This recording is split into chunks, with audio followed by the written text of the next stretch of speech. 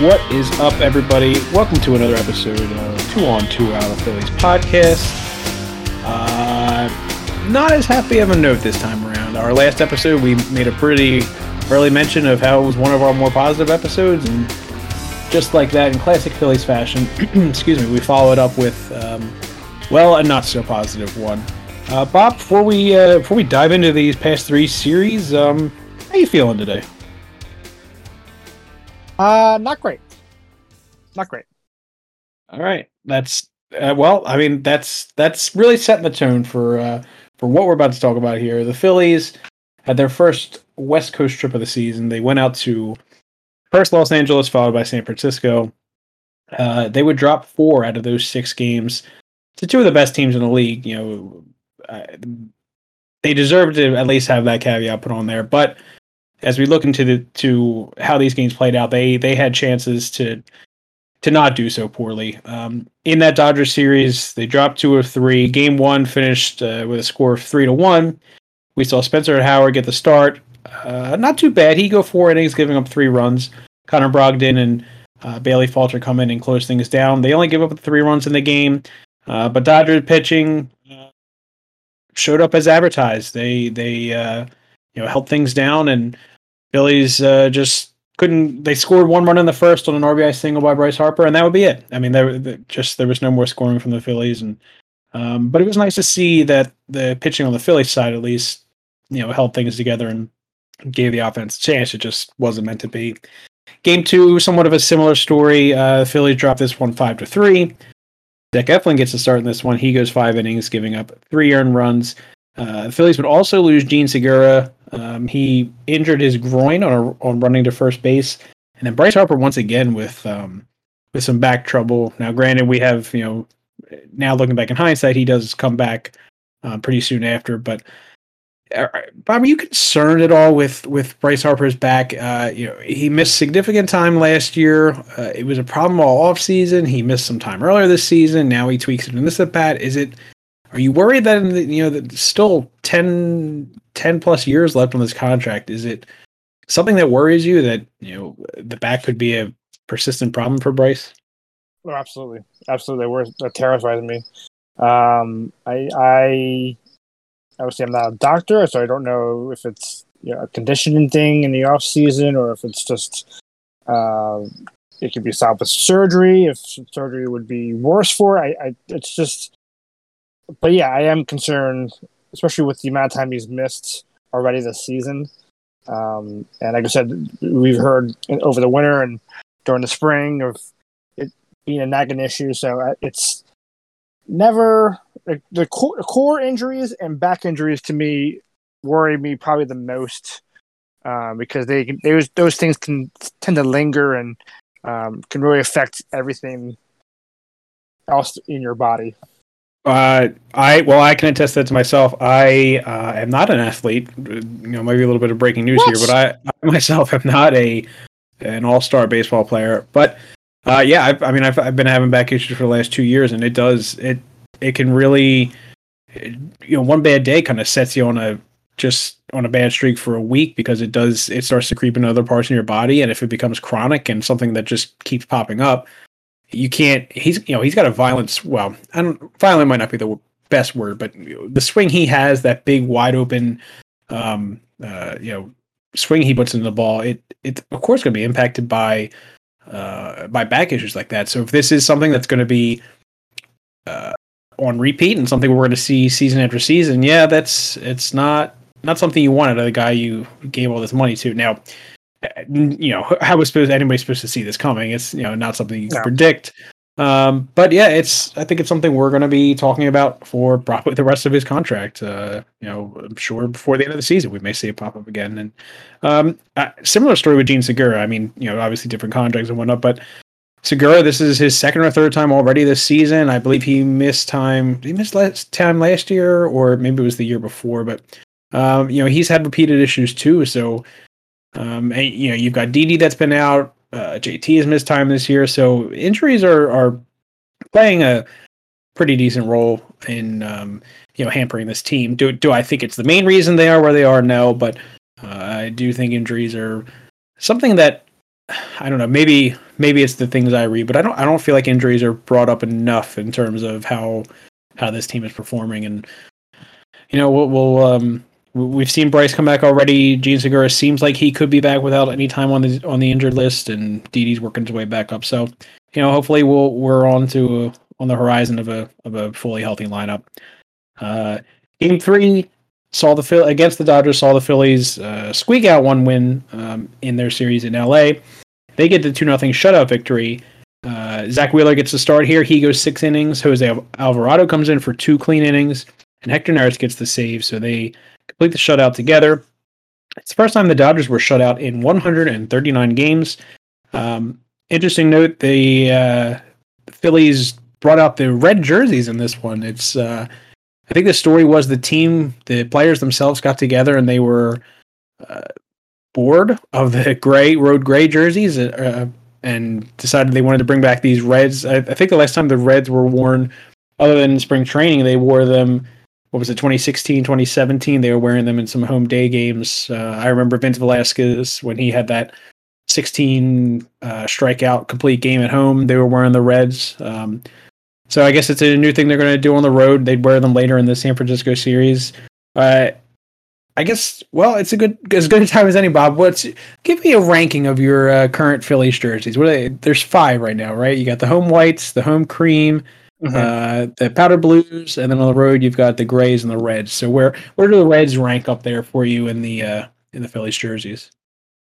The reds probably rank 3rd. Okay. For me. I love the powder blues, are probably my first, then the regular home whites, then the reds, then the road grays, and then maybe I'm an outlier here, I don't really care for the cream jerseys that much. It's weird. I don't like them when I see them in stores. I don't like them when I see it on TV. I like the cream jerseys better when I see it in person. Like I saw them the other week when at the game. I like them better in person, but they're not my favorite jersey. There is another jersey that they only worn a couple of times since they wore them in the 80s, and they wore them a couple of times over the last few years. It's the maroon red jerseys. Those are the ones that I wish would be used more. We don't have many jersey combinations. I would love to see the old school maroon red ones be used like on the road more.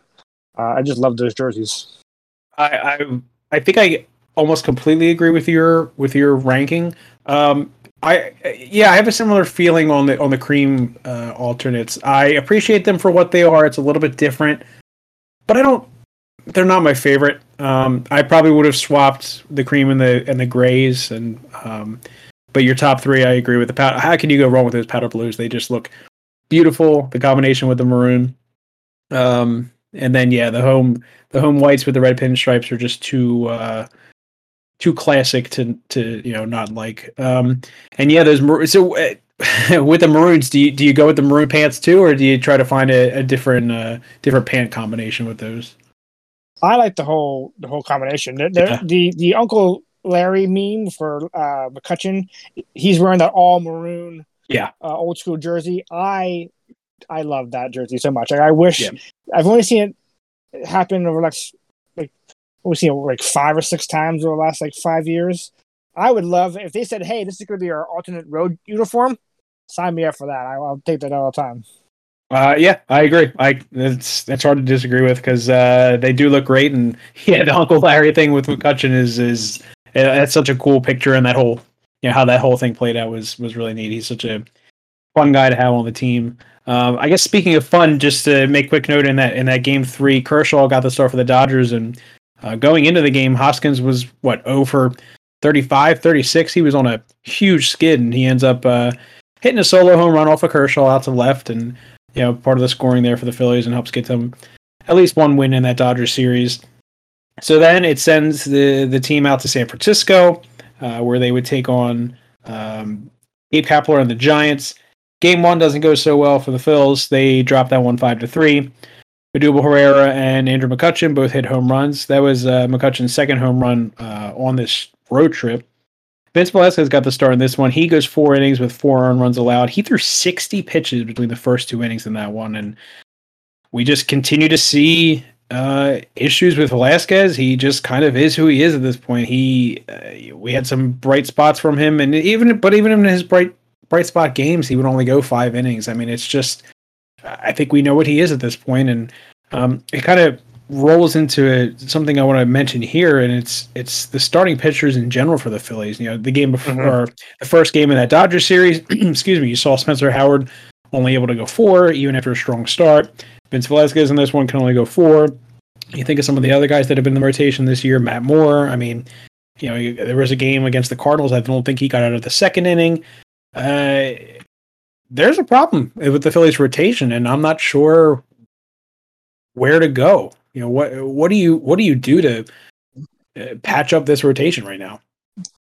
I mean, I don't know. I mean, it's probably what you have, unless they decide to go out and bring somebody in from outside the organization. But I don't really see that as a big need for them, because I don't know if Dave thinks his team is worth spending money on right now, or spending prospects on right now.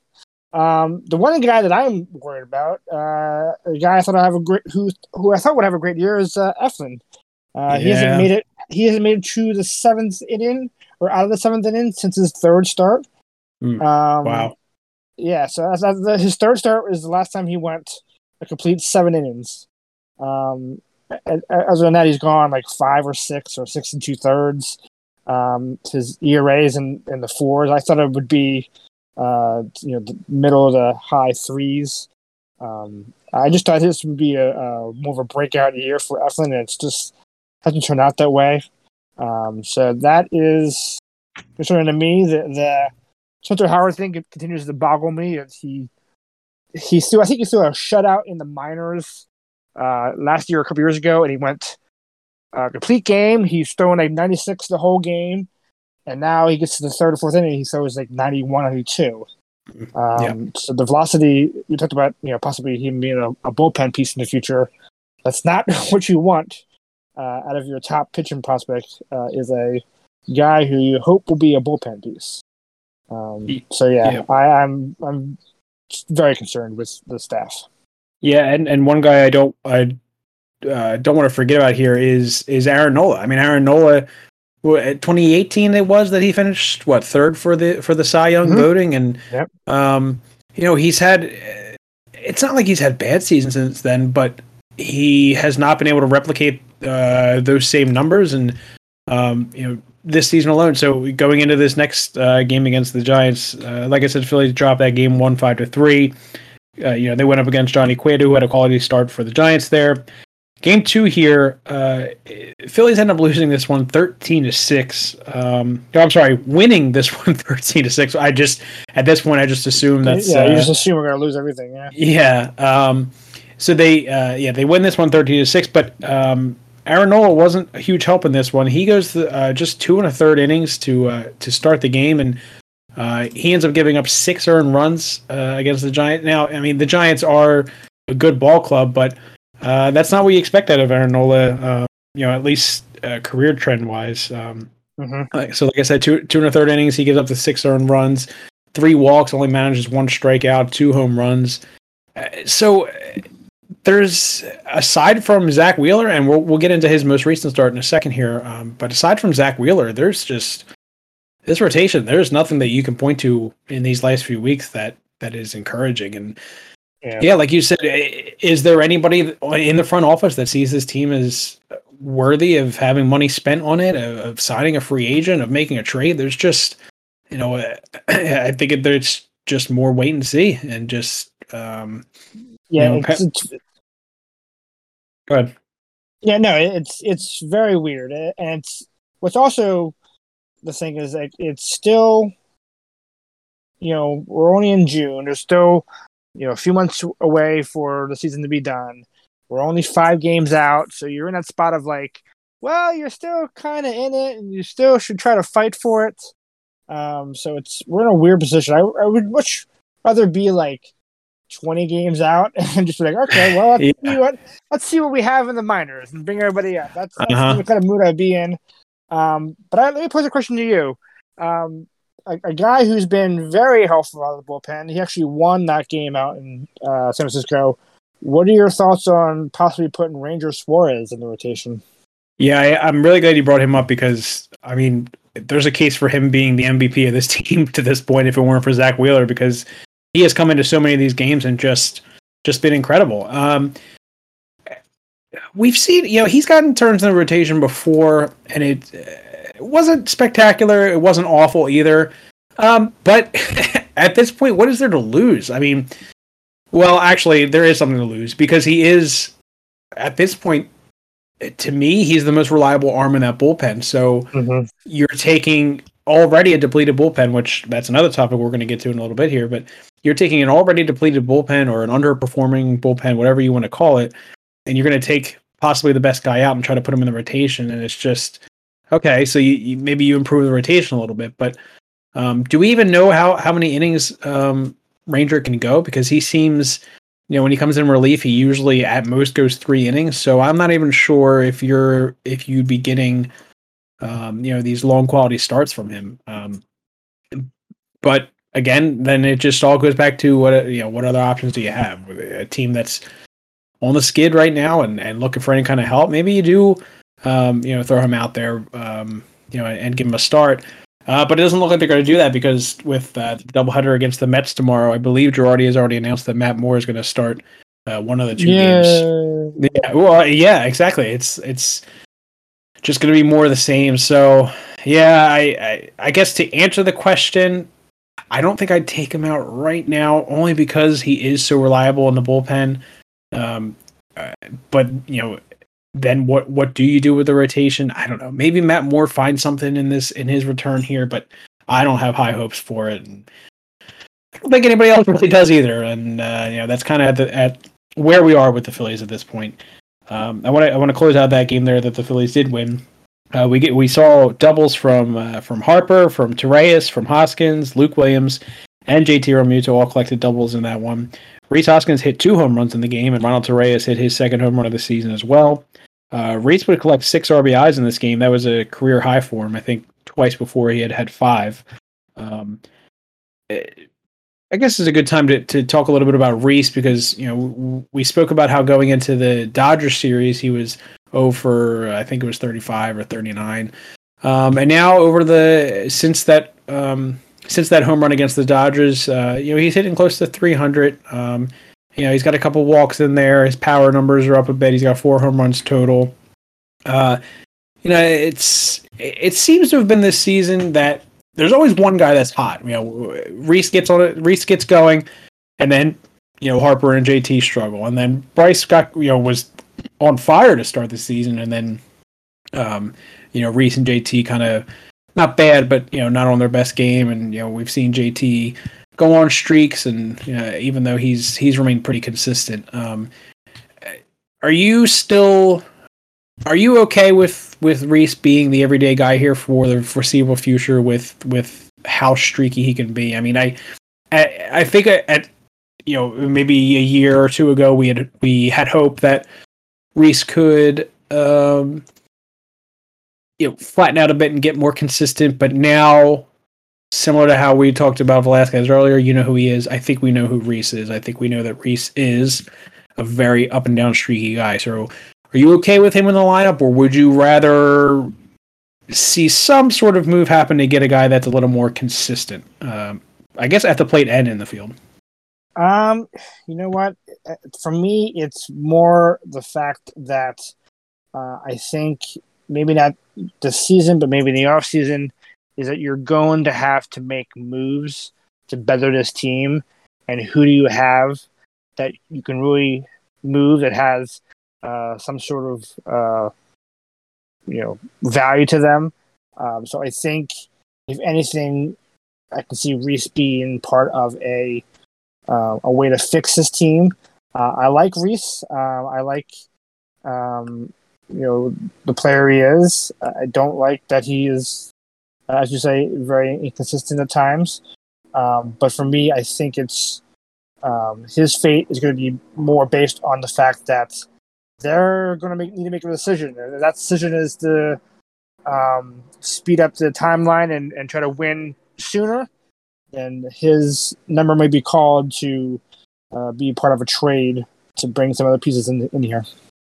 Yeah, and I do think he is probably the least of their worries. I think you take a week and a half stretch where he's not hitting particularly well, and you deal with it because that soon he'll turn it around. So I think he's the least of the worries. But yes, he will also likely be a casualty if they decide that they need to try to do a quick and dirty rebuild, because clearly the decade plus one they've been working on hasn't worked. And with Harper in his prime now and JT in his prime, there's gonna need to be talk about some form of a 1 year turnaround or whatever, something a la the Red Sox, where they won that championship, had a year or two that were bad, and now they're right back in it. So but the problem is there anybody in this front office that can lead something like that? And you have Dombrowski. Yes, that was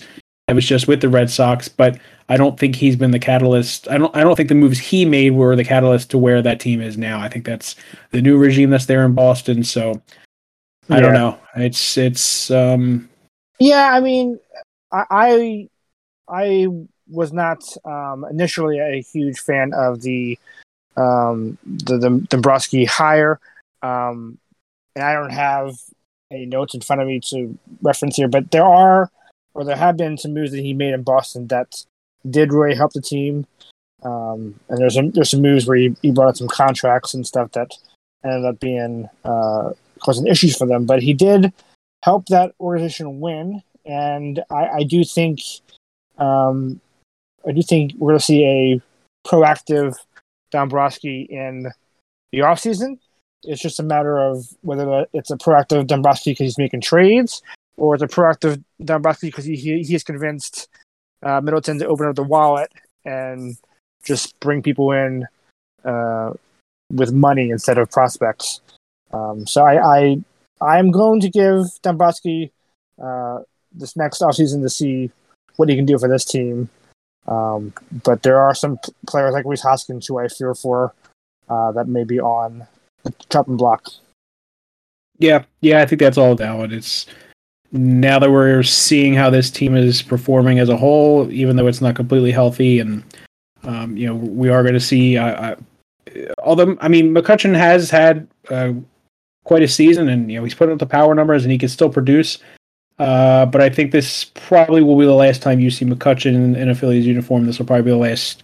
Or no, I'm sorry, Didi's got another season here, but I don't remember. Gene Segura might be done into this season too. So yeah, you might be seeing a few new starters in the lineup next year, and yeah, we'll see if that includes Rhys or not over at first.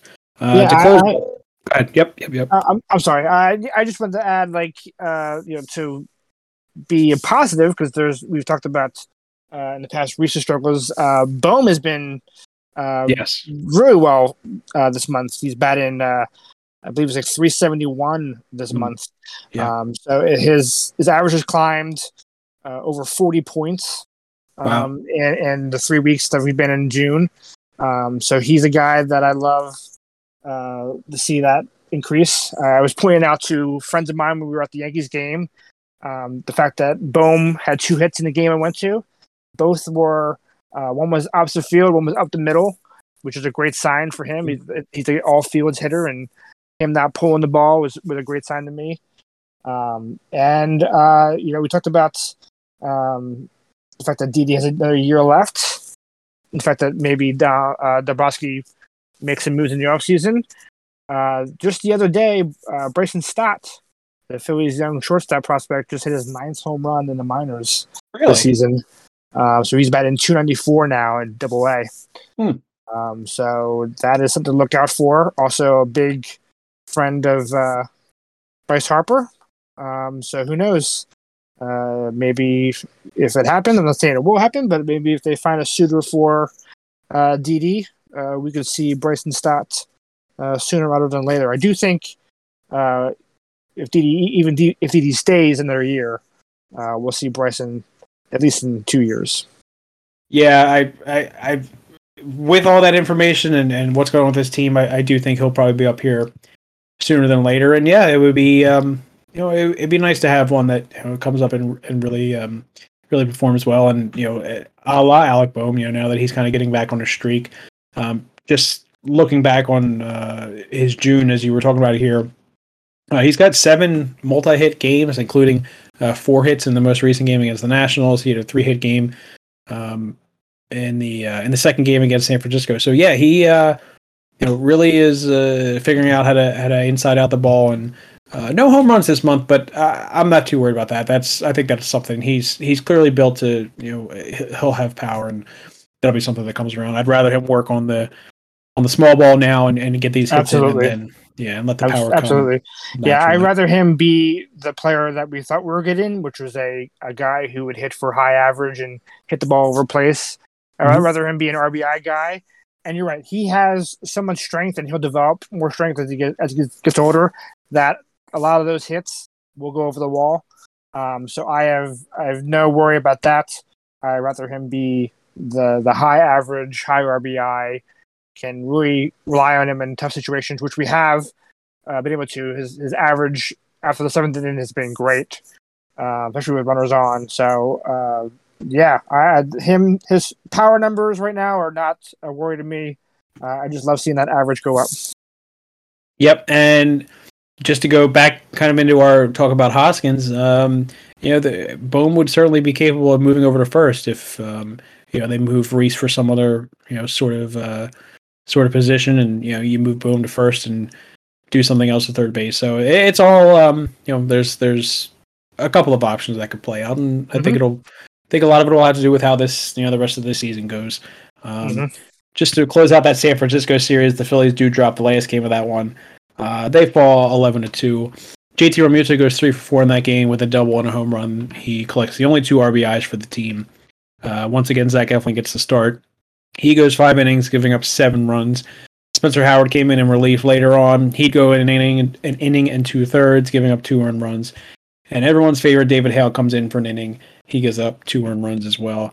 As a capper on this Giants series, we've talked about Gabe Kapler before, sort of in jest, but somewhat seriously as well. I am curious to see if you think, is his managerial style playing a role at all in their success, or is it more of they'd already had a team in place and a system in place there, and he was kind of just the icing on the cake? How are you viewing that success out there? Very tough for me, especially with it being a team in the West Coast that we don't see as often.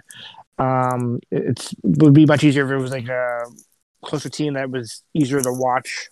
And I would say probably more of the fact that it is more of a team.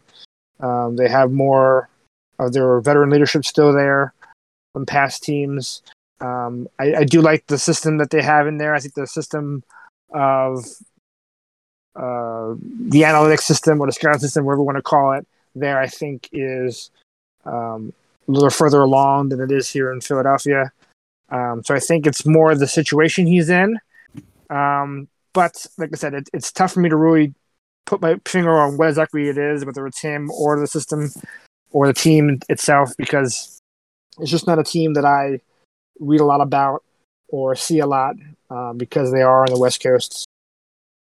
Yeah, those are all great points, and we are also only not even to the All-Star break yet, and there's still a whole half a season to go. Granted, we saw how they played last year, but I do think it was a case of he fit in better there than he did here for multiple reasons. The way the front office was set up, the way the team was built, very analytically, and just the atmosphere of the San Francisco team. It's a little more, I think it's a little more relaxed out there, and whereas all Philadelphia sports are much more, I guess, in your face and much more just tougher. It is tougher, and some people like to point out that you got to be tough to play here, and whatever. I sometimes I think Philly fans and just the people who watch Philly sports in general get a little too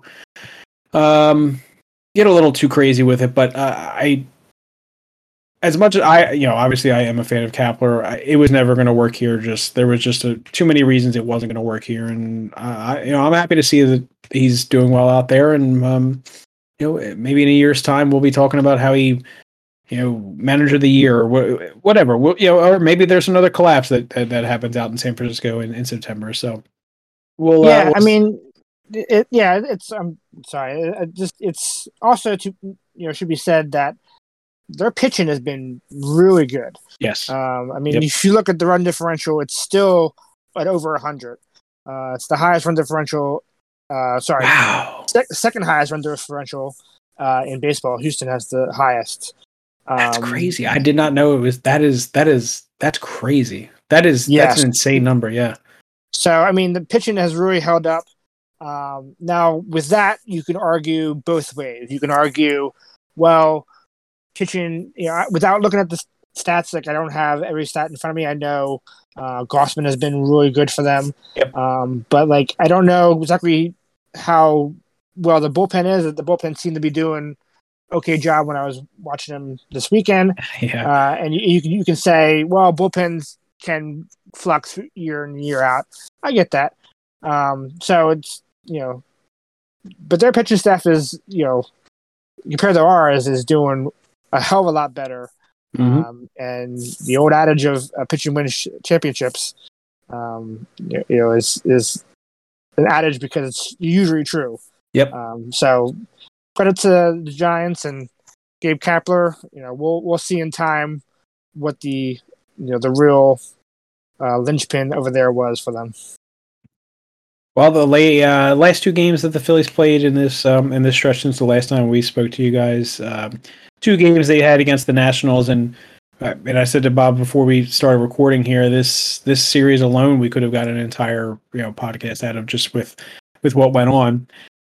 So I believe it was Monday that MLB instituted the new rules where pitchers were going to be inspected for substances anywhere on their body, on the hat, on their wrist, on the glove, on the belt, any kind of. They're cracking down on the use of sticky substances to grip the ball and get those high spin rates on the breaking pitches. So MLB has instituted a new rule where between innings, the umpires will be checking, and I don't know the specifics as far as how often they're supposed to check or if there's certain innings they got to check, but they are checking these pitchers to see if they're doing anything illegal. And at its core, I like that they're cracking down on this because I think it's evident that something's going on and something needs to change. I don't like this approach to it.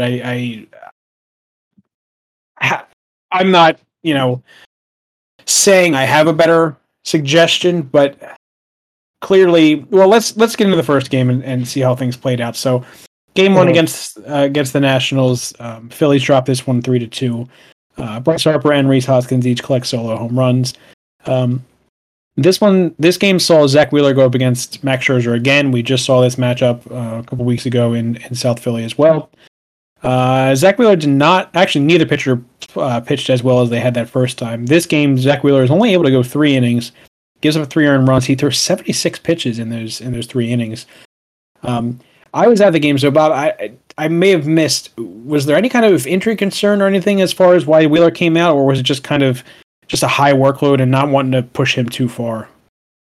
No, there was no, of my recollection, any injury concern with Wheeler. I think it was just he didn't have it sort of feeling with him, which, I mean, out of one start, I'm not going to panic. I'm sure that's going to be a question you're going to ask. I'm not worried about Wheeler right now. It was just one sort of odd start. If this can become a trend, then I'll worry. But no, I think, and I'm hoping mainly that this is just a blip on the radar for Zach Wheeler, who's had a tremendous season.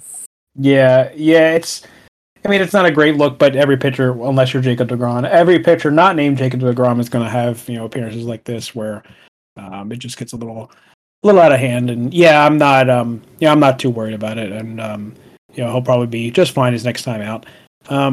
So like I said, on the other side, Max Scherzer gets to start for the Nationals, and both guys a couple times get checked after. I think it was after the first and after the third. They both got checked on their way back to the dugout, and Wheeler, complied and let them, do what they need to do, and Scherzer complied too. But you could see right away he was a little unhappy with it. Might not be the best word. Yeah, the way he kind of just lazily threw his glove out there, and you can just tell body language wise he wasn't happy with it, and I understand not being happy with it. Like I said, I still don't think this at all is the way to approach this, but MLB's trying something here. So then we get into the fourth inning. Scherzer is facing off against Alec Boehm. He ends up striking him out. There was a pitch where it kind of got away from him, and he almost plunked Alec Boehm on the head. And as Alec Boehm's coming back to the dugout, from my perspective, when I was sitting at the game, I suddenly see the umpires coming together, and they're getting together, I think, over by the Phillies dugout or somewhere over there. And then all of a sudden I see Scherzer throwing his glove on the ground and his hat on the ground. And I'm like, what? I thought maybe he got caught with something. So it turns out Girardi had asked the umpires to check Scherzer for whatever substances, and this is something that the teams are allowed to do. And I think they were allowed to do it even before this. You were allowed to ask for pitchers to be checked if you were suspicious of something. And so the umpires, they go out there, and I guess that Girardi, because after the game, Girardi mentioned how he saw Scherzer putting his hands through his hair, which is something he managed against Scherzer many times in his career, both in the AL and the NL, and he claims it's something he's never seen Scherzer do before, putting the hands through the hair like that. So I guess the umpires took note of that and then went out and said the same thing to Scherzer, and you could see Scherzer, mouthing something about it's just sweat, I'm rubbing my head, whatever. After the game, he talked about how, it was a pretty cool night, and so normally he would get the sweat from the back of his head and use that to try to group up the ball. But because it was a cool night, he wasn't getting that same sweat on the back of his neck. So then, he was trying to pull it from his head, and the poor umpire that had to run his hands through Max Scherzer's hair and, feel and make sure there was no kind of gel in there or anything like that he was using. The whole situation was just so ludicrous. And I don't think anything after that inning happened. But then after the fifth, Scherzer would come out. He was walking out back to the dugout. It was going to be his last inning regardless, and he kind of stared down Girardi, and Girardi did not like it. He came up to the top step, and then there was a conversation with one of the Nationals bench coaches that used to coach with Joe in New York, and it just became a whole thing, and Girardi eventually gets ejected. So did Scherzer, right? Scherzer was not ejected now. It was just Girardi. You're right. Yeah, Scherzer was just coming out of the game anyway. I think he had thrown 100 and something pitches at that point, and he. I guess my question is: was it a Bush League move? I mean, the consensus that I saw on some of the online forums and some of the posts about this, that a lot of people were calling Girardi cheap, and Mike Rizzo, the GM of the Nationals, called him a con artist, which I thought was a little too far. But a lot of people saying it was just a crappy move for Girardi pull off. Do you see it that way? Did you see it as poor sportsmanship at all? It is. If I was in Girardi's shoes, I would probably use similar tactics, but I think it's also up to MLB to later on hopefully fix this rule and not allow it to be used as a tactic against players. I know exactly what he was trying to do. He was trying to get the similar result. He was trying to get Scherzer thrown off his game, and anything to annoy him because he knew he probably didn't know like at the beginning of the game, but he probably knew after the first time that he was checked that Scherzer doesn't like to be checked that much, and there's no rule against how many times you're allowed to check somebody. Someone I saw online suggested maybe they should take away the challenges as a deterrent for checking. But I think Girardi saw the first time that they checked him, like, okay, what? Well, we can do it as many times as we want. Maybe we'll just do this and hopefully throw off Scherzer, especially because our ace wasn't having a great game. He wasn't on his command. But after the game, I know Scherzer was really upset. Zach Wheeler took it in stride. He's like, I don't care about being checked. That's fine. I check you as many times as you want. I don't know. I think it's in MLB's. I mean, I would do the same thing as Girardi, but I think it's MLB's decision to, or hopefully to fix this and not let it become a tactic that managers can use. I mean, I remember years ago when Brett Myers was a Philly, they were playing a game in Miami, and the Marlins made Brett Myers wear long sleeves because they said his tattoos were distracting. It was a hot game in Miami. Yeah. So people thought, okay, that's a tactic that they're going to use to make him sweat on the mound with long sleeves on. Yeah. In a 95 plus degree game. So I don't like rules like this being used to manipulate the game in this way. I agree with you wholeheartedly when you said in the beginning that you don't like the cheating. I don't like cheating either. I think this stuff needs to be cracked down on.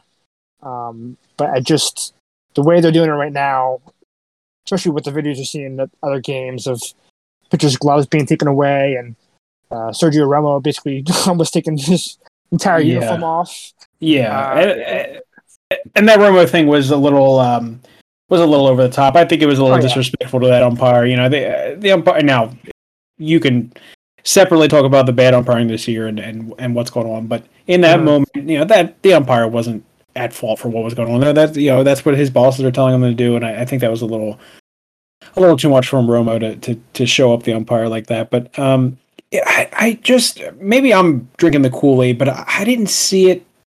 I don't know. I guess part of it was a tactic by Girardi to try to throw off Scherzer, but I do think there may have been a little bit of concern from him. But at the same time, Scherzer had already been checked twice, so you know, I don't know. I might be playing a little bit of a homer here, but I don't know. I felt like Girardi was getting a little too much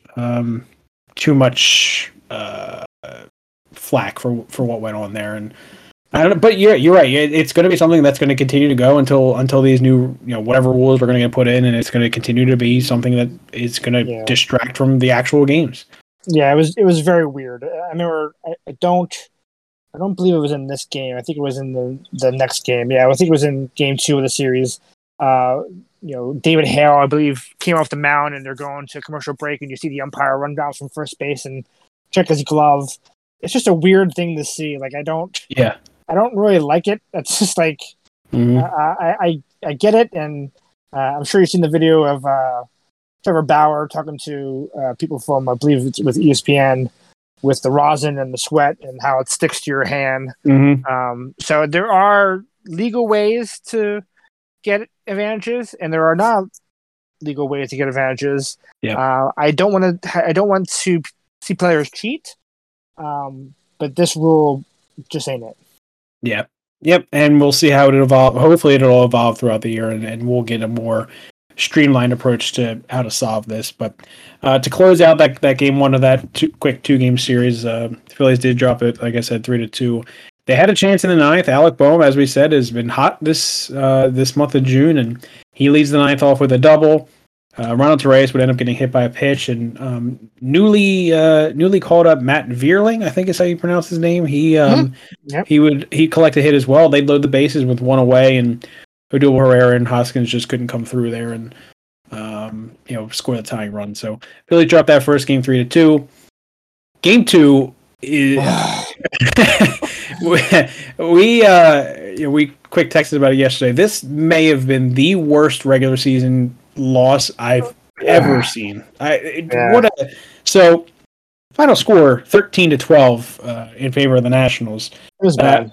At three different points in the game, the Phillies had a 5-run lead, a 4-run lead, and a 1-run lead going into the 9th, and they just blew every opportunity.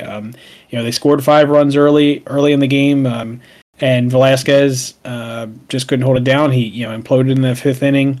I think it was the 5th or the 6th inning, Andrew McCutchen comes in for a pinch hit grand slam, and all of a sudden they're up 9-5, and still the bullpen could just not hold that lead. And despite Travis Jankowski collects 3 hits in this game, he had a 3-run home run himself and a double as well. Alec Boehm with 4 hits, and it just didn't matter because every guy that came out of the bullpen just could not hold things together. But the one guy I want to focus on is Hector Neris. He blows the one run lead that they had in the ninth inning. He's blown 3 out of his last 5 save opportunities. Bob, I think we've both defended Hector Neris in this podcast before, but is it possibly time for the Phillies to go somewhere else in the closer's role? Yes, I think it is. I think it's time to go somewhere else. But another point I want to bring up, and it's sort of been an issue with me all season, is the way Girardi uses the bullpen.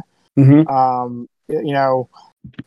They brought in David Hale in this game, who has been used mostly in mop-up roles because, well, he's David Hale and he hasn't been very good. Why didn't they go to Brogdon or somebody else in that role? You had a day off 2 days prior. Brogdon only went like an inning and in the third, maybe the last game. And then you have a day off the next day. What was what was his rationale on that? And Suarez went in 2/3. Like maybe that's more okay. I get it. He went in 2/3, but he was still available. Like I don't get even Falter was doing well. Just the way he's used the bullpen and his rationale sometimes just doesn't really hit home with me. Well, I do want to mention, because after the game he was asked about that. I believe he said Brogdon and Ranger Suarez were both unavailable for the game. And I'm not saying that to defend him. I'm saying that because why were they unavailable? Like you just said, they were off Monday. They're off today. I don't know. To me, it seems silly that neither guy would be available. Suarez, okay, makes a little more sense. He threw more, but there's no reason Brogdon couldn't have come in. And I believe that's been a criticism of Girardi in the past when he was with the Yankees. It's his management of the bullpen. He's known for not particularly putting guys in the best situations. Now, to go with that, it's not like he has a ton of great options to go to out there as it is, but there certainly are situations where, you're right. It feels like there were much better options to go to, and I mean, it bit them yesterday, and so I guess as we finish talking about this game here, who do you go to if Neris isn't your guy? To me, there's one clear option and one possible option, maybe two side options, but I think there's one clear guy right now that I'd go to. But I'm curious who your closer would be to replace Neris right now. My first choice is it's probably a weird choice because he hasn't been doing great, but my first choice is Archie Bradley. It is. I know he hasn't done amazing this season. His ERA is over 4, but I think with some guys, and I think Archie fits this category, is once you're the guy at the end of the game, the mentality changes. Absolutely. I think you saw that with Brett Myers. When Brett Myers was the guy at the end of the game, the mentality of his changes. So I would give it to him and let him run with it. If he stumbles, my number 2 would be Connor Brogdon. How about you? Oh, okay. My number 1 is Jose Alvarado, and I know that you could you could point to quite a few of his appearances where he comes in and he's very wild and gives up his walks. But I do think we've seen him go up against the Dodgers. We saw him go up against the Giants, and we saw him in this National Series. Put up some pretty good appearances. So, and I don't remember if he probably had a few closing opportunities with the Rays, but I just I think it's similar to what you were just saying about Archie Bradley, where once you put a guy into that closer's role, it just changes your whole mentality. And Alvarado has been on a streak recently where the walks have been down and the putting the ball in the zone has been up. And I mean, the guy throws 101 mile an hour sinker. So that's the kind of guy, at least to me, you want to see coming in at the end of games like that. You want that guy that's got that high velocity and just impact pitch, and I think he can do it. He hasn't allowed a run since the beginning of June. He's had 6 straight scoreless appearances. It's 7 innings total. He did have a 3-walk game, and that is a concern. But it's there's, to me, no one else in the bullpen is a sure thing. So I like putting in the guy that's got that just intensity like that. And then my other option, I actually was surprised you didn't mention him. I would not mind throwing Ranger Suarez in this situation because he has had the best season in that bullpen. And who knows? It's funny you brought him up because we talked about him a while ago, and I believe you mentioned the fact that you like the way he's pitching so well. I figured he would be a guy that you would like, the fact that you can use him in all spots. But I just think a guy's value in the bullpen, it's if you can be the closer. And then, but if there's already a guy that's got that closer's role locked up, then you use him as a fill him in kind of guy. But because the Phillies are in the situation they're in right now, where at least it sounds like we agree that it's clear that they need a new closer. If it's not going to go to Alvarado, I would like to see Suarez get a shot. I mean, he has already been put into. He's been put into situations where he's got to go 3 innings. He's been put into situations where he's getting the last out of the inning. He's going up against 2 runners on and 1 out, and he's performed in all of them. And I just think that if you're not going to go with a guy like Archie Bradley who has experience, if you're not going to go with a guy like Alvarado who's got that huge arm, Suarez I think has shown at least this season that he is deserving of an opportunity. And you do take away an arm that could be a starter, and it's just, I mean, the cycle continues as far as what you're going to do with the rotation and different parts of the pitching of this team. But yeah, I guess we'll see tomorrow, because I don't know if anybody's going to ask Girardi, and I don't know if Girardi's going to have an answer, and who knows, Girardi may even decide that Neris stays in as the closer. He said yesterday he was going to give it a day and reevaluate. So who knows when we'll find out. Go ahead.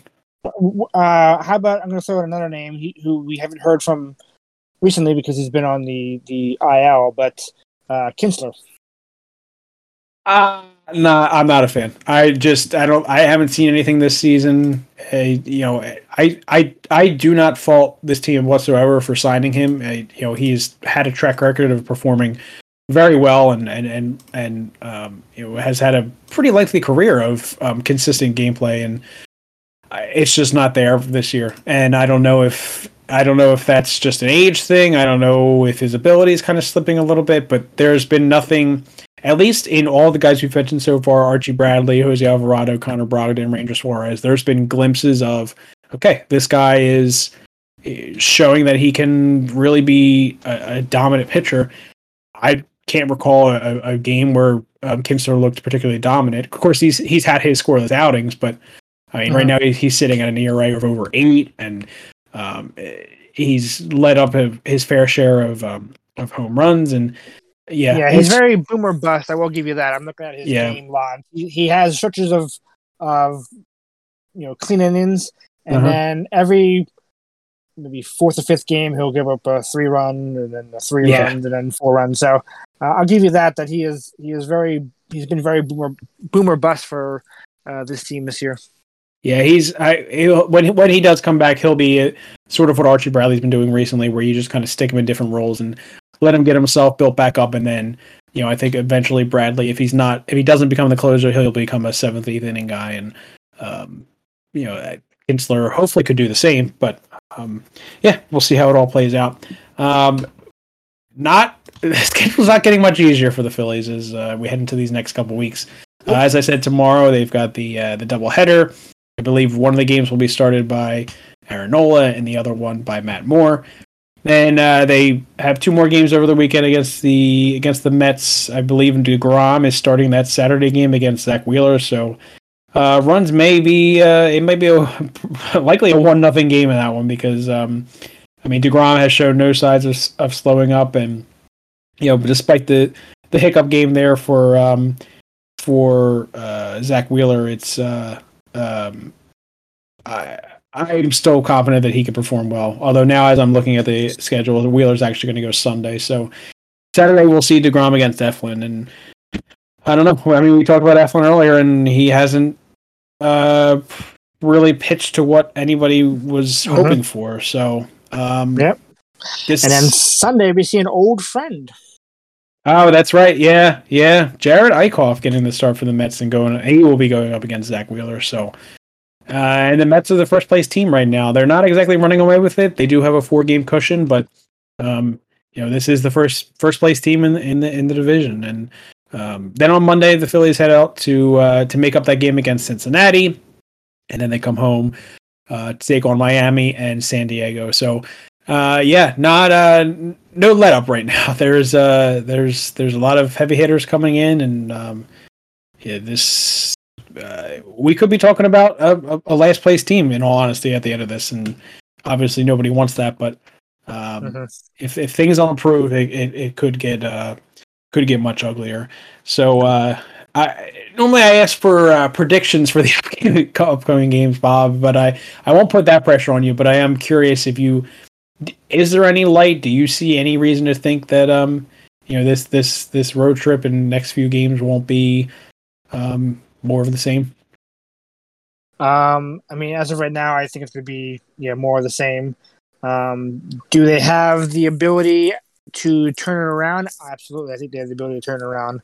I'm not just saying that because I'm a fan. I'm saying that because I've seen individual players have their moments this season.